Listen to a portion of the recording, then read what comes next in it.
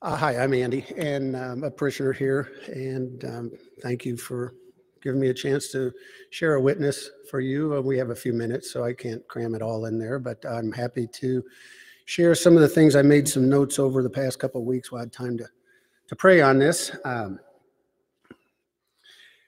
believe tonight we're talking about the Eucharist, and I can start there on my thought about that. I've been a Catholic all my life, born Catholic, but I wasn't always a practicer the whole time. Um, like I mentioned earlier, when I was a teenager, actually, when I was being confirmed, they put a chrism oil on your forehead, the bishop does. And I just remember this clearly. At the time he did it, I thought to myself, I don't believe. But I let him do it anyway. And I'm thankful that he did, because there's so many things in life that we're not strong enough to handle it. We're just not. And we have to recognize that. We try to be in control. The harder you try, the farther you get from what's really going on around you. But the Eucharist is very important to me. I enjoy the presence, and I've been in some RCIA meetings and things before, and I'll hear people say, well, I just have a hard time believing that it's transfigured into Jesus's body. And my response is, do you believe in God? And do you believe that God can do anything?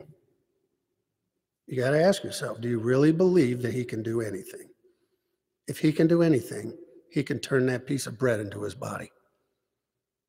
And if that's hard, then it's okay. There's other ways to stay close to Christ. But to me, it's extremely important to get that closeness. So that's where I'm at on the Eucharist for that part. I want to kind of skip through. I know I won't have a lot of time, but the other thing that I try to practice or witness to is prayer life. It was never as big as it has been in the past few years for me, because I've run into some trouble. I've done some things that I don't even know why I did them. The accuser is very devious. And especially I get a little intimidated or nervous when I come up to profess, because he will be right around the corner on me. Today was a little awkward. I might have just been nervous, but it never fails. If I do something really nice, or I go out of my way, or I selflessly offer something, the old expression, a good deed doesn't go unpunished. That's why. He is there to deter you. And you have to know, if you know it, you kind of chuckle it off, because it will eventually be fine. But there are hiccups in the road on that part. The prayer I mentioned, prayer life, I've found that it's really important to set aside a specific time, especially if it's in the beginning of the day, to maybe it's 10 minutes. It's fine. Just start, and you'll find it will grow, because you will start a relationship with God. To me, when I pray, it's not about me telling God what I need or want or helping me fix this. He already knows what you need and what you want. He knows it all. He wants you to have a relationship with him. He wants you to sit quiet as long as you can before your mind wanders to the grocery list or whatever it is, work or the truck flat tire, whatever. And then you pull yourself back. He just loves the effort, because he is our best friend. There's a book out there that a priest told me about years ago called The Hound of Heaven. And this real short, spoiler alert, but a real short synopsis of it is, there's this guy, his whole life, he hears God running after him, and he's just fighting him off. He goes, no, I don't believe, and all this. Finally, he died. He hears these footsteps behind, just this dog trying to chase him down. He gets to heaven, and God says, that wasn't my feet. That was your feet running away from me. It's just, he's there for us. He's right here. He's always accessible. And if we allow ourselves to look at life, and it's hard to do on a consistent basis, life comes at us. So that prayer time is very important, because you also have to learn to hear his voice. We all have voices in our heads. Sometimes they're right things, and sometimes they're not so right things. But if you do it a while and you start to just try to, basically that's why they say seek his face. You want to seek God's face. Imagine that for a minute. What do you think God looks like? I mean, is it just a big light? Is it, when you communicate with somebody you care about, you look them in the eye. You don't look over here and go, hey, you'll seek their face. That's what it means. So if you close your eyes when you pray and you try to discern what his voice is, a lot of times it's not what you want to hear. A lot of times it's the hardest thing to do, but it's him talking to you. It is him talking to you, I guarantee you. And sometimes after you do it for a while, I woke up the other day in the morning, first thing came to my head, Solomon, 2 Samuel. That's what, 2 Samuel, out of nowhere. I'm like, I don't even know. I've never read the Bible front to back. I mean, I read the New Testament pretty regular, but the Old Testament, I read some here and there. But I went and I looked it up, and it was talking about David and his affair with Bathsheba, and how he murdered his wife or her husband by sending him to the front line in the war. He did all these things. David was not, well, he was a good guy. His heart was good. God knew his heart. And he forgave him, even though he did a lot of very bad things. And I've done some not so good things too.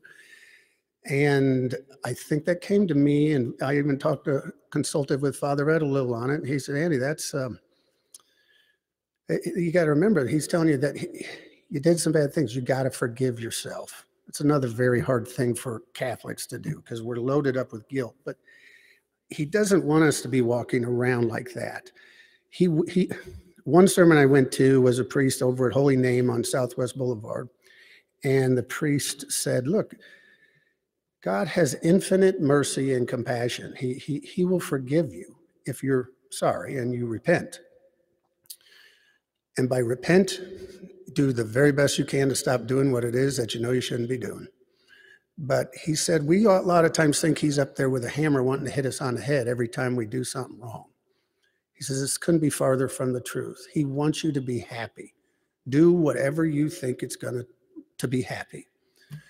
And it kind of clicked with me a little bit at the time, and I don't have enough time to kind of go into all that, but it was an important part of a message I got at one other church. I'll go to any church. I mean, this is right here this is my parish, but if I'm on the road or out of town, I love to see what different churches look like. And, it all still feels the same. I love sitting in a church. I just feel at home. It's awesome. So anyway, I don't know that witnessing, I believe witnessing like this will help you feel hopefully some connection in some way with what you're thinking. I have no idea where your minds are at on it, but hopefully the Spirit is sharing something out of all these notes I took. And I apologize if I'm jumping around a little bit. Praying also is, you need to do it with conviction. In church, when we say our prayers like the Our Father, if people sit around me, sometimes they'll give a little look at me because when I say it, I don't want to say I pronounce every word, we all do, but I emphasize the words that really mean something to me. Like, Our Father, who art in heaven, hallowed be thy name. Thy kingdom come, thy will be done. Not mine, yours. If that means I got to be pulled down the street by whatever, then if that serves his will, then hey, I don't like it, but I'm trying to muster up the courage to be able to say I could do it if it happened. And there's been situations in my life where I don't know why I did what I did, and it was very dangerous, but I came out okay. And the only thing I can attribute it to, real quick story, was I was on my motorcycle going down to the lake. This wasn't a bad thing, but it was an accident. And this is crazy. I was going down the back farm road. Car came around a corner way out there, and he crossed the yellow line. And I thought, wow, if I was 2 seconds ahead, he could have threw me into the ditch. And I'm riding, and I look at, and on a bike, wherever you look, that's where you go. I started looking, and by the time I was in that ditch at 60 miles an hour.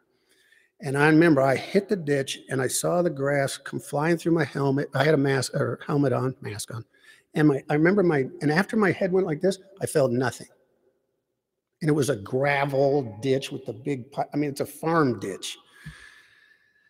I get up, and I start sweating. I almost felt like I almost went into shock, sat down. the guy that came around, he stopped and helped me get the bike out. And he goes, "Now I got to call the ambulance." He goes, "You need an ambulance." I go, "No, I'm fine. I'm a little shook up. I had one little tiny scratch here and eventually a really big bruise on my back, but nothing for 60 miles an hour into that ditch. I don't know how that happened." And the bike was hardly even hurt at all. One little turn signal was bent. But the weirdest part, or the most convincing and witnessing part of this story, will kind of blow your mind. I get down to the lake house. My wife and I weren't getting along real well, so I didn't want to give her another reason to start complaining at me. No offense if she sees this iPod. Deborah, you're a very nice lady. I don't mean to, I was out of line. But anyway, I'm staying there the next morning. Everybody's having breakfast, and my phone rings, and it's my sister. And she's up here. Now, nobody knew I had this motorcycle. I've used to ride them all the time. I didn't have one because I had kids. But this weekend, we were having friends down from New York, and they were all riding their bikes. So I rented one. I was the only one that knew I was renting a motorcycle. Rode it down there. Accident happened. Next day, my phone rings. My sister, Andy. And my sister is very spiritual. She's very spiritual. And she goes, "Andy, are you okay?" And I go, "Yeah, why?"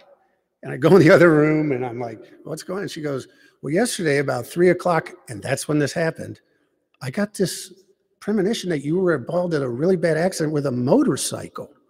And I'm like, "Oh my God, Kathleen, I was in an accident. But as soon as I hit the ground, it's like something became between me and the ground." She said, "As soon as I felt that, I dropped to my knees and started to pray for you." I mean, that's one little incident, and I'm not special. We're all special. God loves us all. But that was just like, there's no other explanation for that. So the other thing too is angels are out there, but they're not always as pretty as the guardian angels. Sometimes the angels that come into our life are not real nice because they're trying to wake you up. I've had 3 or 4 angels try to beat the back of my skull in one time. Should have been dead, but I wasn't. But they were trying to say, "Hey, you're out of line." And they were right. I was out of line. So, but I'm thankful. I'm thankful. In prayer, always constantly be thankful. It eliminates anxiety and depression. I have both. If you're anxious, you're worried about the future. If you're depressed, you're worried about the past. Stay right here and be thankful. And you can't be thankful and upset at the same time. It's not possible. So focus and practice. All this is practice. We're practicing Catholicism. It's a journey. We're here to help each other. And we have great people that are here to inspire us and talk to us anytime, even my uncle, even though he didn't that one time. But, oh gosh, I hope he doesn't watch this. Sorry, Uncle Tom. Let's see what else I got here. The witnessing is nice with you, the 4 of you here, 5, because that's what witnesses is. In the Bible, they had to have 2 people. That's like the reading last week with when Moses and Elijah, there were 2 witnesses to show that this happened. And witnessing is important. It's part of our journey. It's part of our calling. So I guess in wrapping it up, God will forgive you, but there are consequences for what you do. God will forgive you. But if you go lose all your money gambling or something crazy like that, you're going to have to deal with the consequences, but he'll forgive you. I truly believe that. He just wants to be our best friend, and he is our best friend. So did you have any questions or anything that maybe I touched on you want me to say any more about? No pressure. No pressure? Okay, good. Well, thank you for hearing me, and it is a privilege to be able to share my thoughts. Thank you. Thank you, Andy.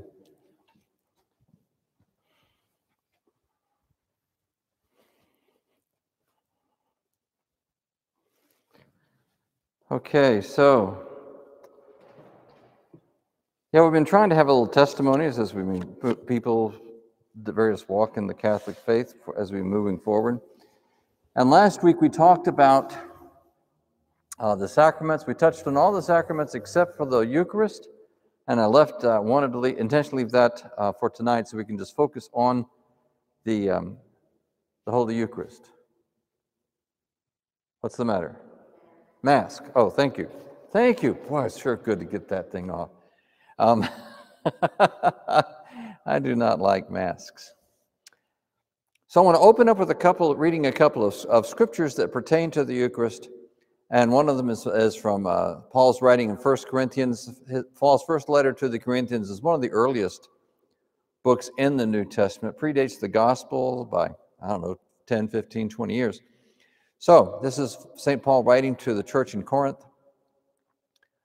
Brothers and sisters, the cup of blessing that we bless, is it not a participation in the blood of Christ? The bread that we break, is it not a participation in the body of Christ? Because the loaf of bread is one, we, though many, are one body, for we all partake of the one loaf. For I received from the Lord what I also handed on to you, that the Lord Jesus, on the night that he was handed over, took bread, and after he had given thanks, broke it and said, "This is my body that is for you. Do this in remembrance of me." In the same way also the cup after supper, saying, "This cup is the new covenant in my blood. Do this as often as you drink it in remembrance of me. For as often as you eat this bread and drink this cup, you proclaim the death of the Lord until he comes again." If that wording sounds familiar, it's very close to what we say in the Mass every day. It's in the words of institution as the priest consecrates the bread and the wine. The second passage I want to read is from John chapter 6. In John's Gospel, he does not have the Last Supper. Instead, he discusses the theology of the Last Supper in very great detail in this discourse that we call the Bread of Life discourse, where Jesus says to the crowd, he says, "Amen, amen, I say to you, whoever believes has eternal life. I am the bread of life. Your ancestors ate manna in the desert, but they died. This is the bread that comes down from heaven, so that one may eat it and not die." Jesus said to the Jewish crowds, "I am the living bread that came down from heaven. Whoever eats this bread will live forever, and the bread that I will give is my flesh for the life of the world." The Jews quarreled among themselves, saying, "How can this man give us his flesh to eat?" Jesus said to them, "Amen, amen, I say to you, unless you eat the flesh of the Son of Man and drink his blood, you do not have life within you. Whoever eats my flesh and drinks my blood has eternal life, and I will raise him up on the last day. For my flesh is true food, and my blood is true drink. Whoever eats my flesh and drinks my blood remains in me, and I in him. Just as the living Father sent me, and I have life because of the Father, so also the one who feeds on me will have life because of me. This is the bread that came down from heaven. Unlike your ancestors who ate and still died, whoever eats this bread will live forever." Now, if you go on in the gospel story after this discourse, most of the disciples leave. They can't fathom this concept. How is he going to give us his flesh to eat? How is bread becoming flesh? How does this work? This is a great mystery, and this obviously has been a mystery that many people have struggled with, even in the current day, because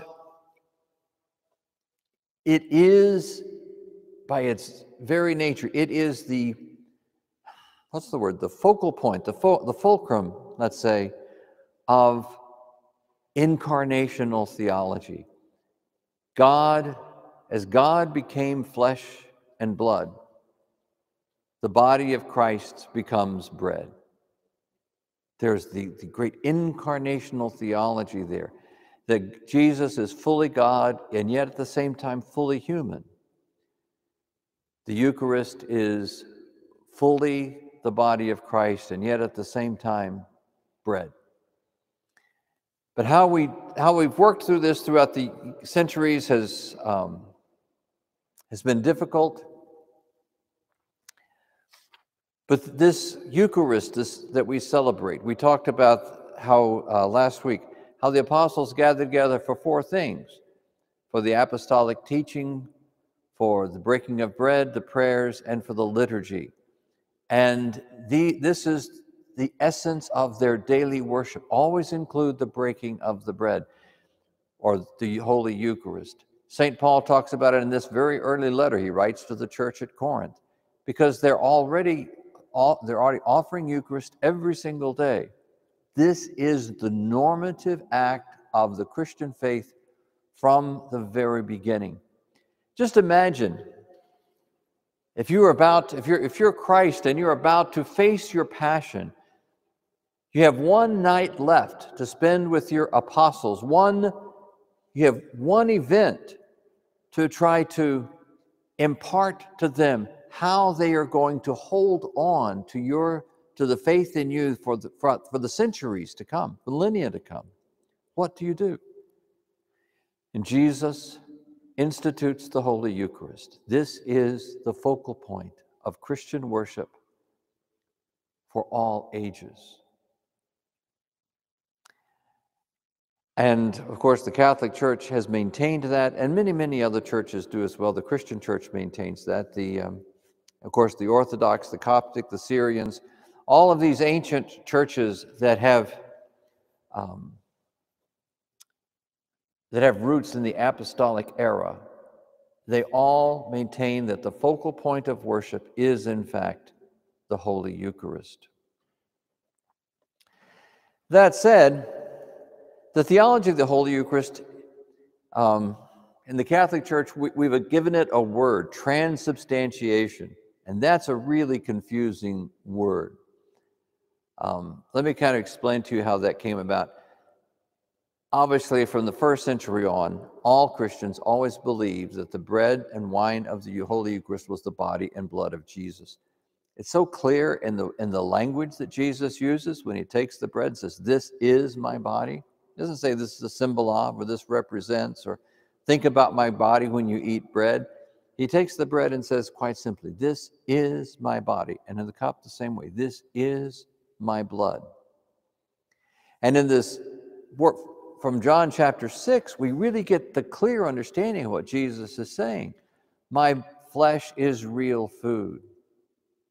I am the bread of life. This is the bread that you eat that will ensure that you live forever. And this was, of course, all believed and practiced in the earliest centuries of the church. However, there came a time in the church, and really this is spurred on by a couple of things. You know, the Coptic Church, they kind of stopped playing with the Roman Catholic Church around 500 AD. The Orthodox churches would be the Greek, the Russian Orthodox. Those churches, they separated from the Roman Catholic Church around in the 11th century, about 1054. And the Catholic Church began defining more things. What makes us different from the Orthodox? What makes us different from the Coptics? And the Roman Catholic Church had its own culture, its own language, and its own way of viewing things. So around about the 13th century, the church decided they wanted to define the Eucharist. Up until then, it was kind of just loosely defined. Everybody believed that this is the body and blood of Jesus, but the church wanted to discuss things. How does this work? How does this happen? And so St. Thomas Aquinas was kind of tasked with the job of writing up an explanation. Now, Thomas Aquinas was a brilliant man. He was a philosopher, he was a scientist, and he was a theologian, a Dominican monk. And so he kind of brought all of those disciplines together to try to explain the Holy Eucharist. Now, being a philosopher, he turned to Aristotle, and if anybody studied philosophy, or at least your high school philosophy, you kind of get the picture. Plato had this idea of forms. If you study Plato and the forms, the spiritual essence of all things, and what we experience on earth is some shadow of the things that exist in this spiritual realm. Aristotle refined that a little bit, and he said that the spiritual essence of things is called substance. And the individual reality or materiality of things he calls accidents. Now, has nothing to do with motorcycles, right? Substance and accidents. So, Thomas Aquinas decided that one way to define what happens in Eucharist is to say that the substance, the essence of the thing, the spiritual reality that supersedes everything we see in materiality, is transformed from bread into wine. This is from bread into body. But the accidents, the materiality of it remains the same. It's a very confusing concept, but mostly because we don't think in those terms anymore. I don't think anybody really believes, or at least in our common, we don't talk about this, anything having a spiritual essence that exists on a plane other than the reality. We don't think in terms of an apple being a material manifestation of a supernatural form of appleness, do we? We don't think in those terms. I mean, it's an apple. There's no spiritual essence beyond it just being an apple. It's made up of atoms, right? And so, but it made sense to people who lived in an Aristotelian philosophical framework. And so that's the word the church began to use to regard what happens at the Eucharist, transubstantiation. The spiritual essence of the bread becomes the body of Christ, but its materiality remains bread, substance and accidents.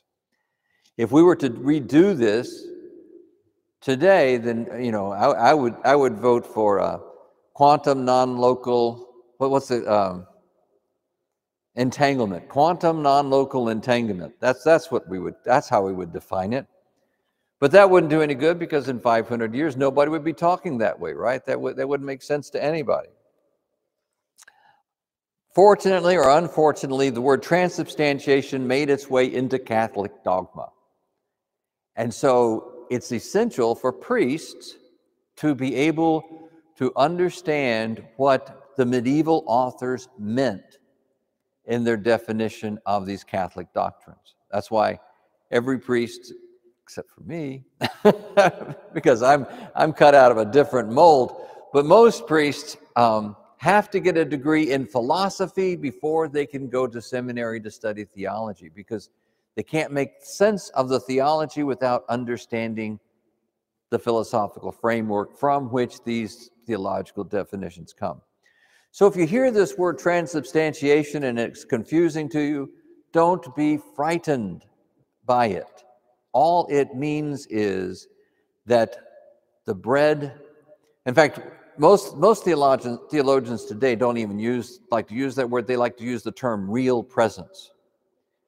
And so real presence means that the bread becomes the real presence of the body of Christ. The cup becomes the real presence of the blood of Christ. It's a little bit more ambiguous than the Aristotelian approach to things, but it gives us room to say we don't really know how it happens. We can't define how it happens. It's a sacrament, which means it's a mystery. But when we receive the Holy Eucharist, we receive the body, blood, soul, and divinity of Jesus. And I always talk about the great exchange when we come to Eucharist. We come to the Eucharistic table. We give to Christ our brokenness, our sin, our failures, and he gives to us his very self, his body, blood, soul, and divinity. That's what we receive. It's a great bargain, by the way. So we give everything that's wrong with us, and he gives us everything that's right, true and good and eternal. We trade the materiality of not the materiality, but we trade, the effects of this sinful world, and we receive the effects of heaven in the Holy Eucharist. But this has been an issue that has troubled people, and so there's always been a need to overcome doubt. I mean, even at the point of when Jesus gave the bread of life discourse, most of the disciples left. They couldn't stomach it. They couldn't follow what Christ was trying to say, was trying to teach. And so they left. They wouldn't have anything to do with him. But God in his graciousness has, over the centuries, given us what we call Eucharistic miracles. These are just, and I'm going to touch on a little bit, and they're kind of visual, at least some of them are. These are documented occasions in which we learn something about, we begin to see and touch. The reason, in fact, in Jesus' ministry, he says, if you don't believe my words, believe because of the signs. The reason that God gives us miracles is so that we can have something to grab hold of in our faith. In psychology, we call that mediational units, so that something that we could understand and say, oh, wow, this is real, and then through that be able to make that next leap into faith and into belief. If my very old projector warms up, I should have turned it on earlier. I haven't. When I was a business consultant, I used this thing a lot. I haven't used it in a long time, and it's letting me down. Is it working now? It's going to work? Yes, here we go. Eucharistic miracles. Okay.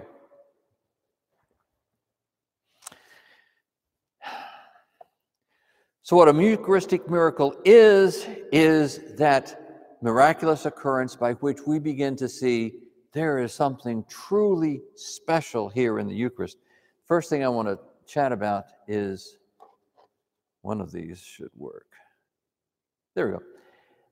A couple of these women, this is called mystical fasting.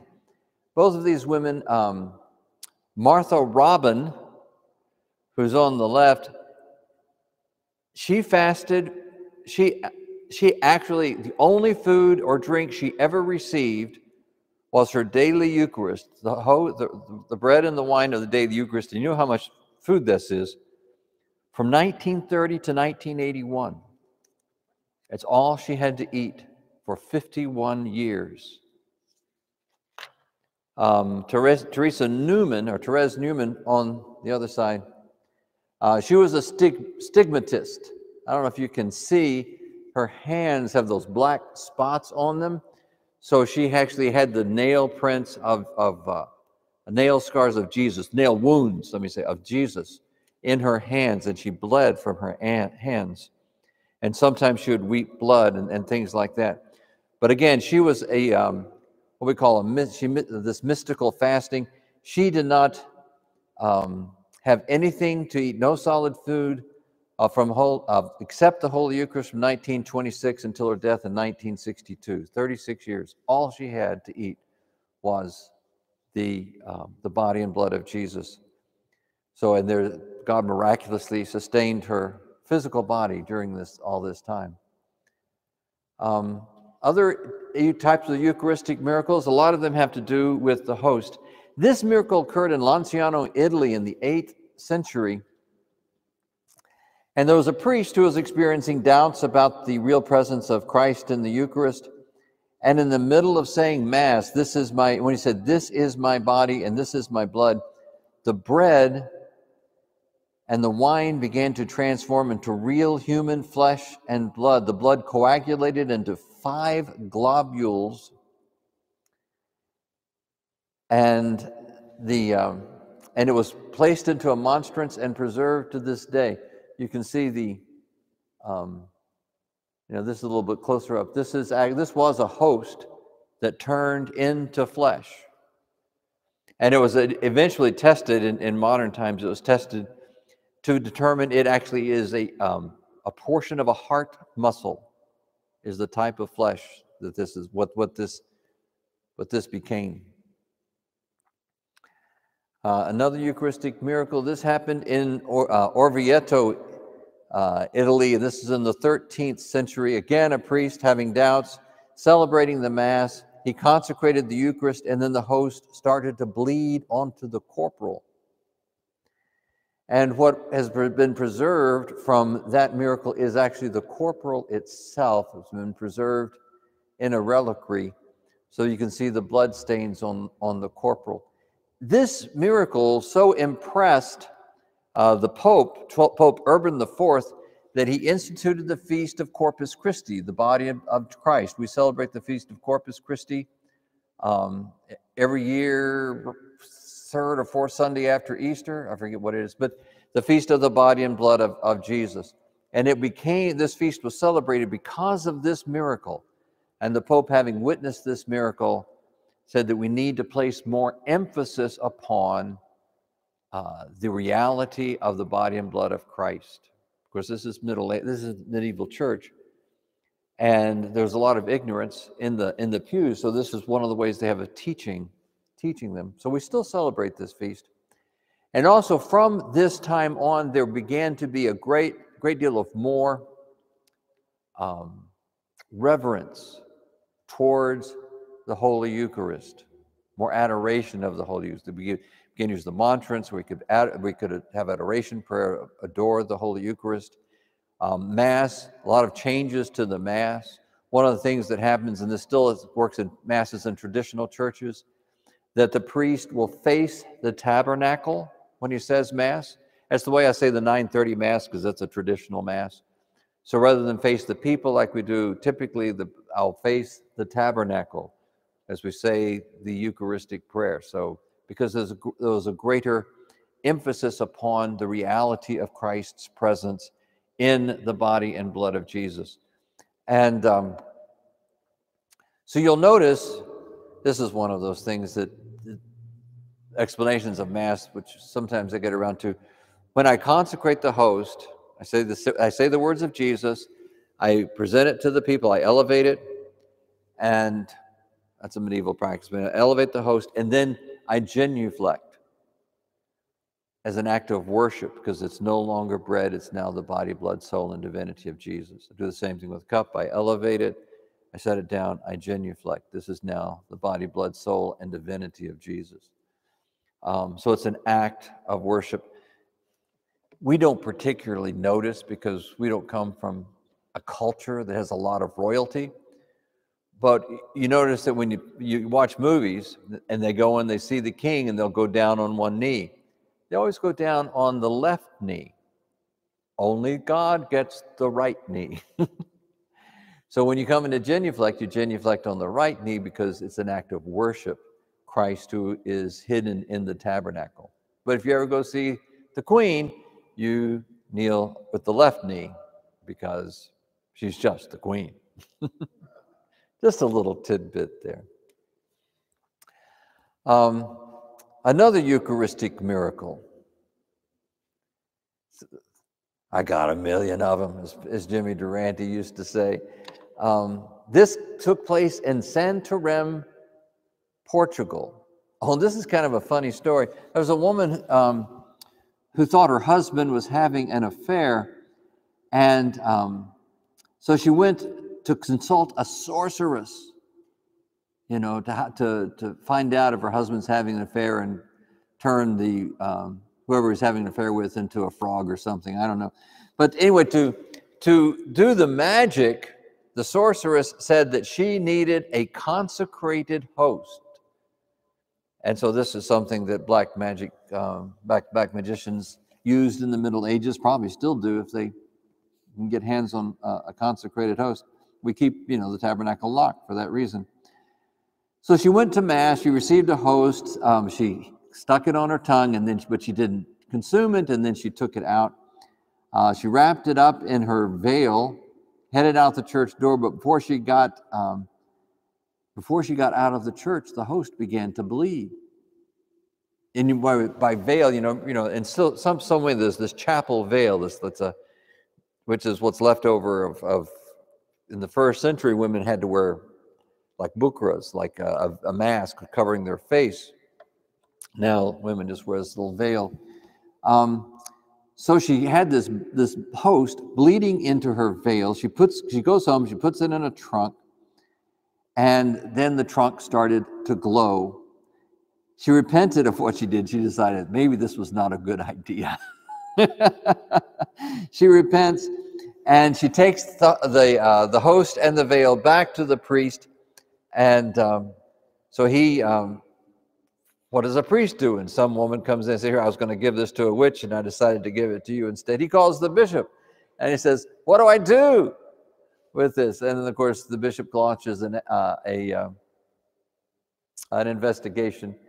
And let's see, there's a closer up that you can see this bloody host that still exists, that they put in a monstrance and they keep it in the church to this day. This miracle that happened in Portugal. This is all fascinating. So I got a million of them. All right, in Siena, Italy, there was a festival at the Ease of the Assumptions. Thieves broke into the church and stole the ciborium. The ciborium is that, it looks like kind of like a cup, but it's got a lid on it, and that's where we keep the consecrated hosts inside the tabernacle. Well, it's made out of gold, and so thieves really didn't care about the host. They wanted the gold ciborium. So having grabbed the ciborium, they flee, but they don't know what to do with the hosts that are inside. So they thought, well, we better give them back to the church. So they go to a different church because they think this is probably not a good idea to be walking into the same church we stole it from. They go back into a different church and they dump all the hosts into the poor box. I mean, churches back then had poor boxes in the back, and some still do. So anyway, so they dump them into the poor box. Eventually, the priest goes to empty the money out of the poor box, and he finds all the hosts.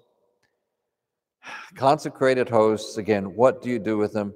So they dusted them off, they cleaned them up, and they didn't want to consume them because they were pretty dirty, so they decided just to let them deteriorate, which is one of the options. There are a few ways to deal with consecrated hosts, and you can just let them decompose. It's just a little piece of bread. It'll eventually just evaporate. But as you can see, 300 years later, they never decomposed. They remained perfect and pure. Incorrupt is the church's term from the incorrupt hosts for 300 years, and they're still there in the monstrance waiting to decompose.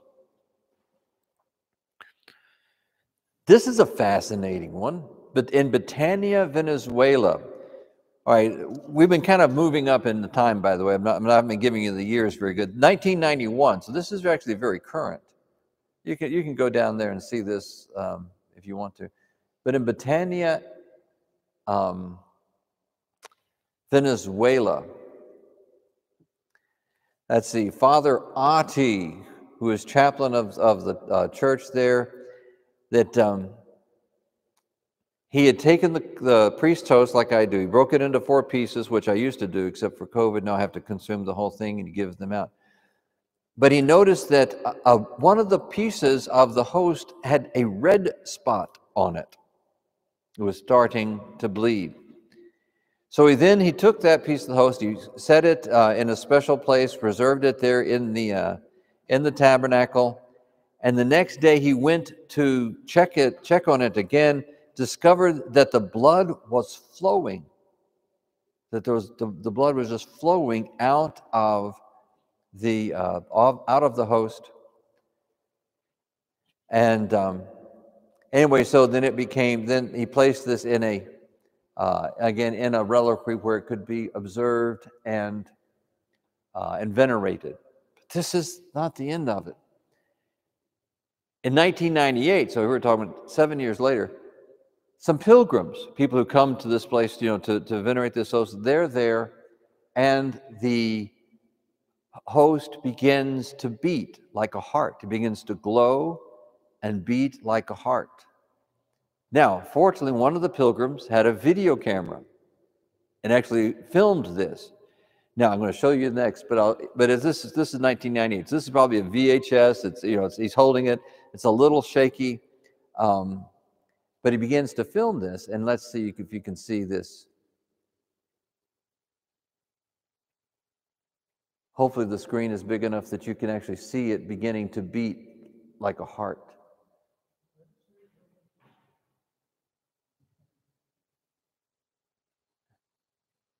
Amazing.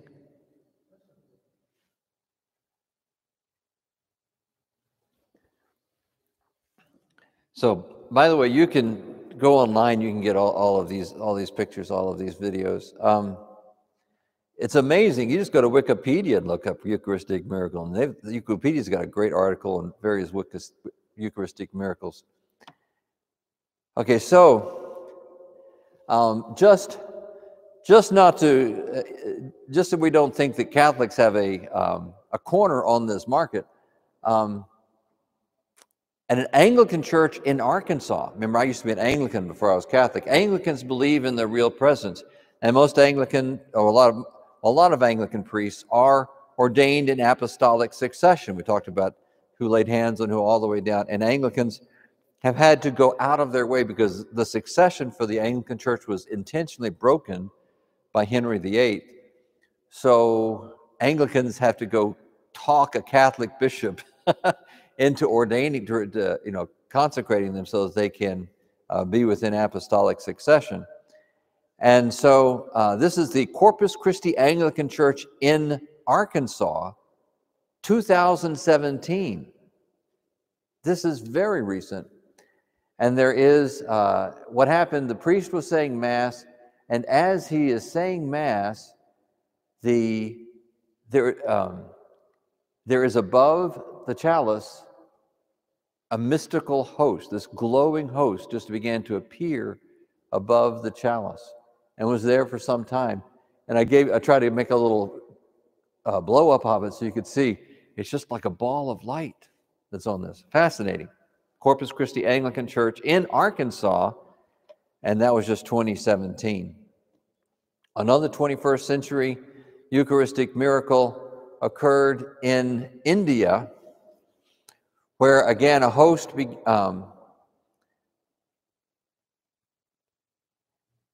began to bleed, and as the blood fell on the corporal, it began to form the face of Christ. This is 2001 in India, and they placed it again into this is actually the corporal that they placed into, let me make sure I'm reading this correctly. No, this is on the host. This is not the corporal. This is on the host that the drops of blood appeared, and they began to coalesce into the face of Christ on the host. And again, they got a photographer to take the picture, and they keep it there in the chapel now to be venerated. Now, why does God give us these miracles? Quite frankly, because He's very compassionate and merciful. God knows that this is something that's beyond our understanding. It's beyond our, it's something that we're going to struggle with. And so throughout the centuries, again and again, and there are hundreds, literally hundreds of these Eucharistic miracles, most of which have been thoroughly examined by the church and verified, so that it just helps us believe that although we can't understand it, that indeed the bread and the wine become the real presence of the body and blood and soul and divinity of Jesus. Well, there's one other miracle that I kind of saved for the end, and this is one of my favorite miracles. This happened in Buenos Aires around 1983, I forget, but late 20th century. 1996, okay, I see my date. 1996, St. Mary's Church in Buenos Aires. A priest is saying Mass, and they have Eucharistic ministers who are passing the Mass out. And as they're kind of going back to their pews, we know how it works, right? One of the Eucharistic ministers sees a discarded host. Someone had received the host, but rather than consume it, they tossed it aside for whatever reason. Or maybe they just accidentally dropped it and didn't want to pick it up and just left it there. I don't know, but anyway, this host got cast aside. And so she comes and she gets this host that's been tossed away, and she gives it to the priest, and the priest says, has some options. He can consume it, or he can just, again, let it decompose, or what I commonly do, and what he intended to do, was just put it in a glass of water, let it dissolve, and then you can just, pour it out on church property or in a church plant or anything like that. And I've done this many times because this happens. So he puts it into a glass of water, sits it in the tabernacle, and he goes back a week later to get it and to pour it out. But he discovers something strange. It's no longer a piece of bread. It started to turn into a piece of flesh. It's much larger, it's thicker, and it's bloody. And so again, what is he going to do with it? He calls the bishop. The bishop happens to be Jorge Bergoglio, who is later going to become Pope Francis. So he calls the bishop and he says, what do I do with this? And he says, don't tell anyone, have it professionally photographed and put it back into the tabernacle, which is exactly what he did. So he doesn't tell anyone, he has it photographed, puts it back in the tabernacle, and it stays there for some time, for several years. See, the church is not, I know, you would think, well, if we had a miracle, we'd want everybody to know, right? Put out a big sign, miracles happen here. But the church is not like that. We won't make a big deal out of miracles because our faith is not based on miracles. Our faith is based on Jesus. So he says, put it away. So that's what they did. They put it away. But 3 years later, they check it again. Cardinal Bergoglio looks at it and he says, this is for real, but let's have it scientifically analyzed. So what they did is they went to a CSI lab, except it wasn't a CSI, but a forensics lab in New York State. Dr. Frederick Zugaba was the name of the scientist that operated the lab, and they brought a small piece of this host, which now turned flesh, and they gave it to him to scientifically analyze. And so he does the analysis, and he says, but they don't tell him where it comes from. And so this is what it is. So he says, okay, this came from the left ventricle of a heart of a man who has been terribly beaten. You can tell by the white corpuscle count in the tissue that this person was terribly beaten about the chest, and he did an analysis of the DNA and determined that it belonged to a Middle Eastern male.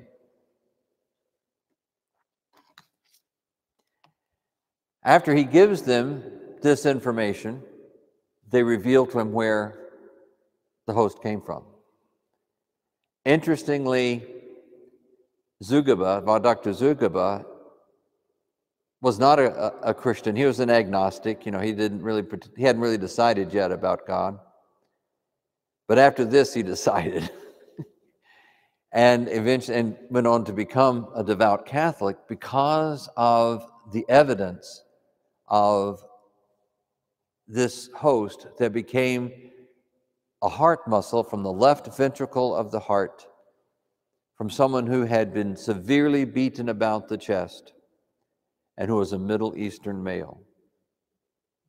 It was the heart of Jesus. Now, why do I share that story? There are two things. One is, remember, we don't believe in the Eucharist because of the miracles. We believe in the miracles because we believe in the Eucharist. We believe that this becomes the body, blood, soul, and divinity of Jesus because of Christ's own words. not because of some miraculous manifestation that we have seen.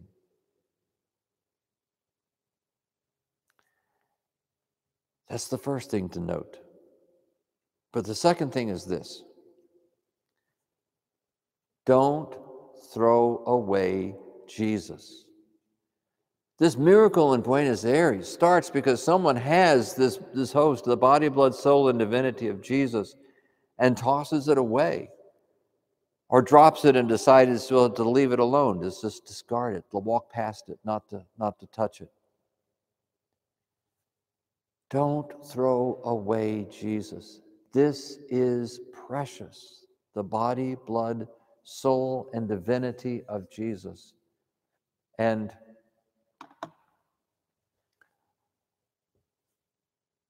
we should always treat it with the utmost of respect. We adore Christ in Eucharistic adoration. We come, we give ourselves to Jesus. He gives himself to us. This is a very, very special moment. This is, again, the fulcrum sacrament. As God became human flesh, in the Eucharist, Christ becomes bread. His bread becomes the flesh of God. This is a fulcrum sacrament. And that is why from the days of Christ on, from the very first day of the church, the day of Pentecost, they immediately start celebrating Mass every day to receive the body, blood, soul, and divinity of Jesus. And that has always been what the church has understood in the Lord's Prayer, which we pray at every Mass.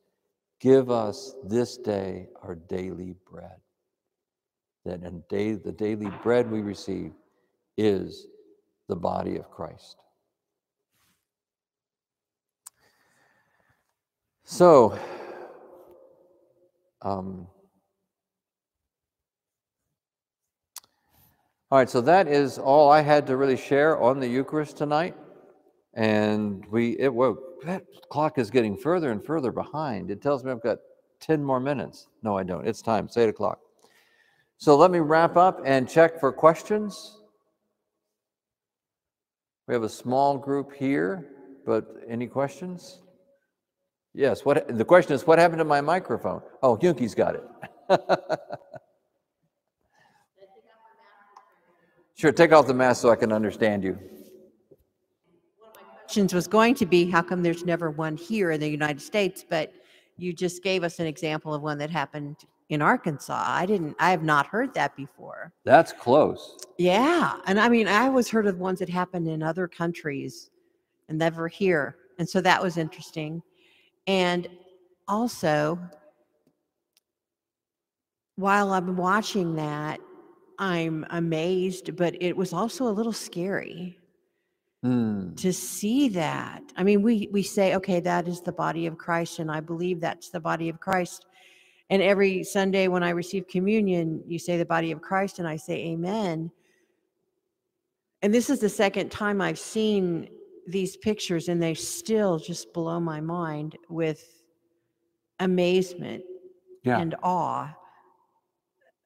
And but I shouldn't be surprised, you know, because we know it's his body. But to see and to hear the two different stories about it being part of the heart, incredible, just incredible.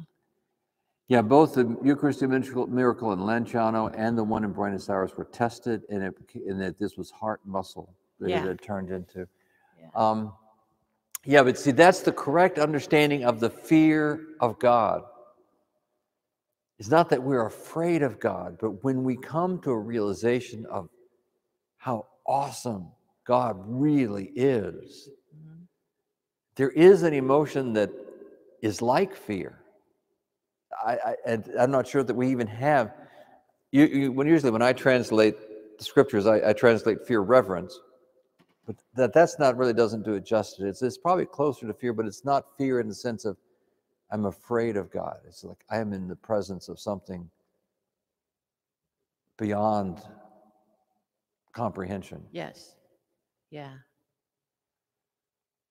I don't know if I used the word scary. I think you said scary, but yeah, Yeah, but maybe that was the is, wrong word to use. Maybe it was just, here's, there's no word to describe it. exactly, that's our problem. We don't have a word in human language to describe what it's like to be in God's presence. Yeah. Yeah. The So that Quakers, was- I love the Quakers.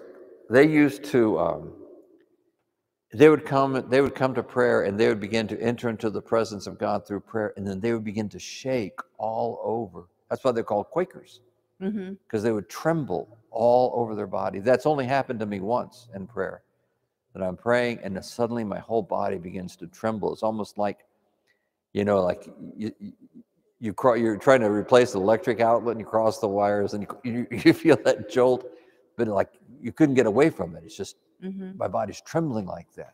And yeah. So that was, and where were those two women from? The Martha. And One is French, and I think the other one might have been from the U.S. I don't know that I have in my notes, but one is French.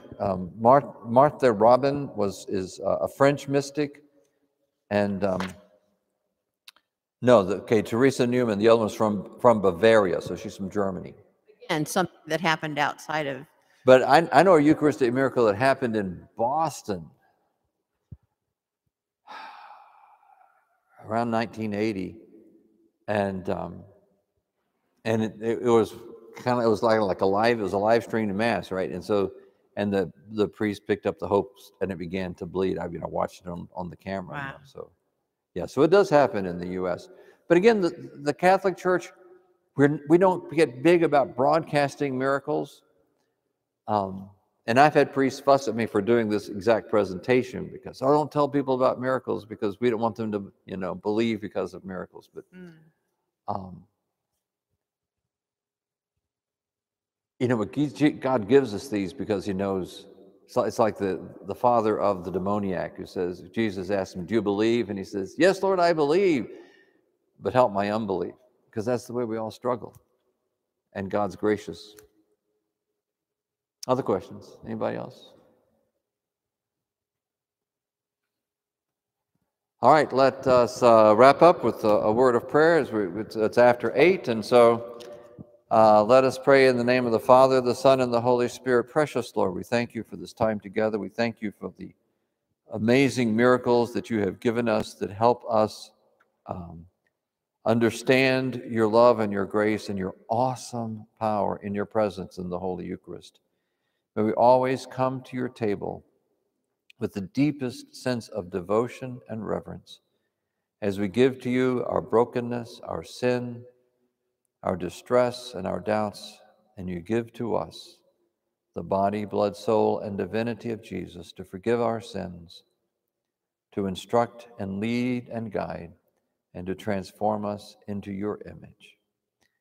And let's give God glory and praise as we pray together the doxology. Glory be to the Father, and to the Son, and to the Holy Spirit, as it was in the beginning, is now, and will be forever. Amen. In the name of the Father, Son, and Holy Spirit.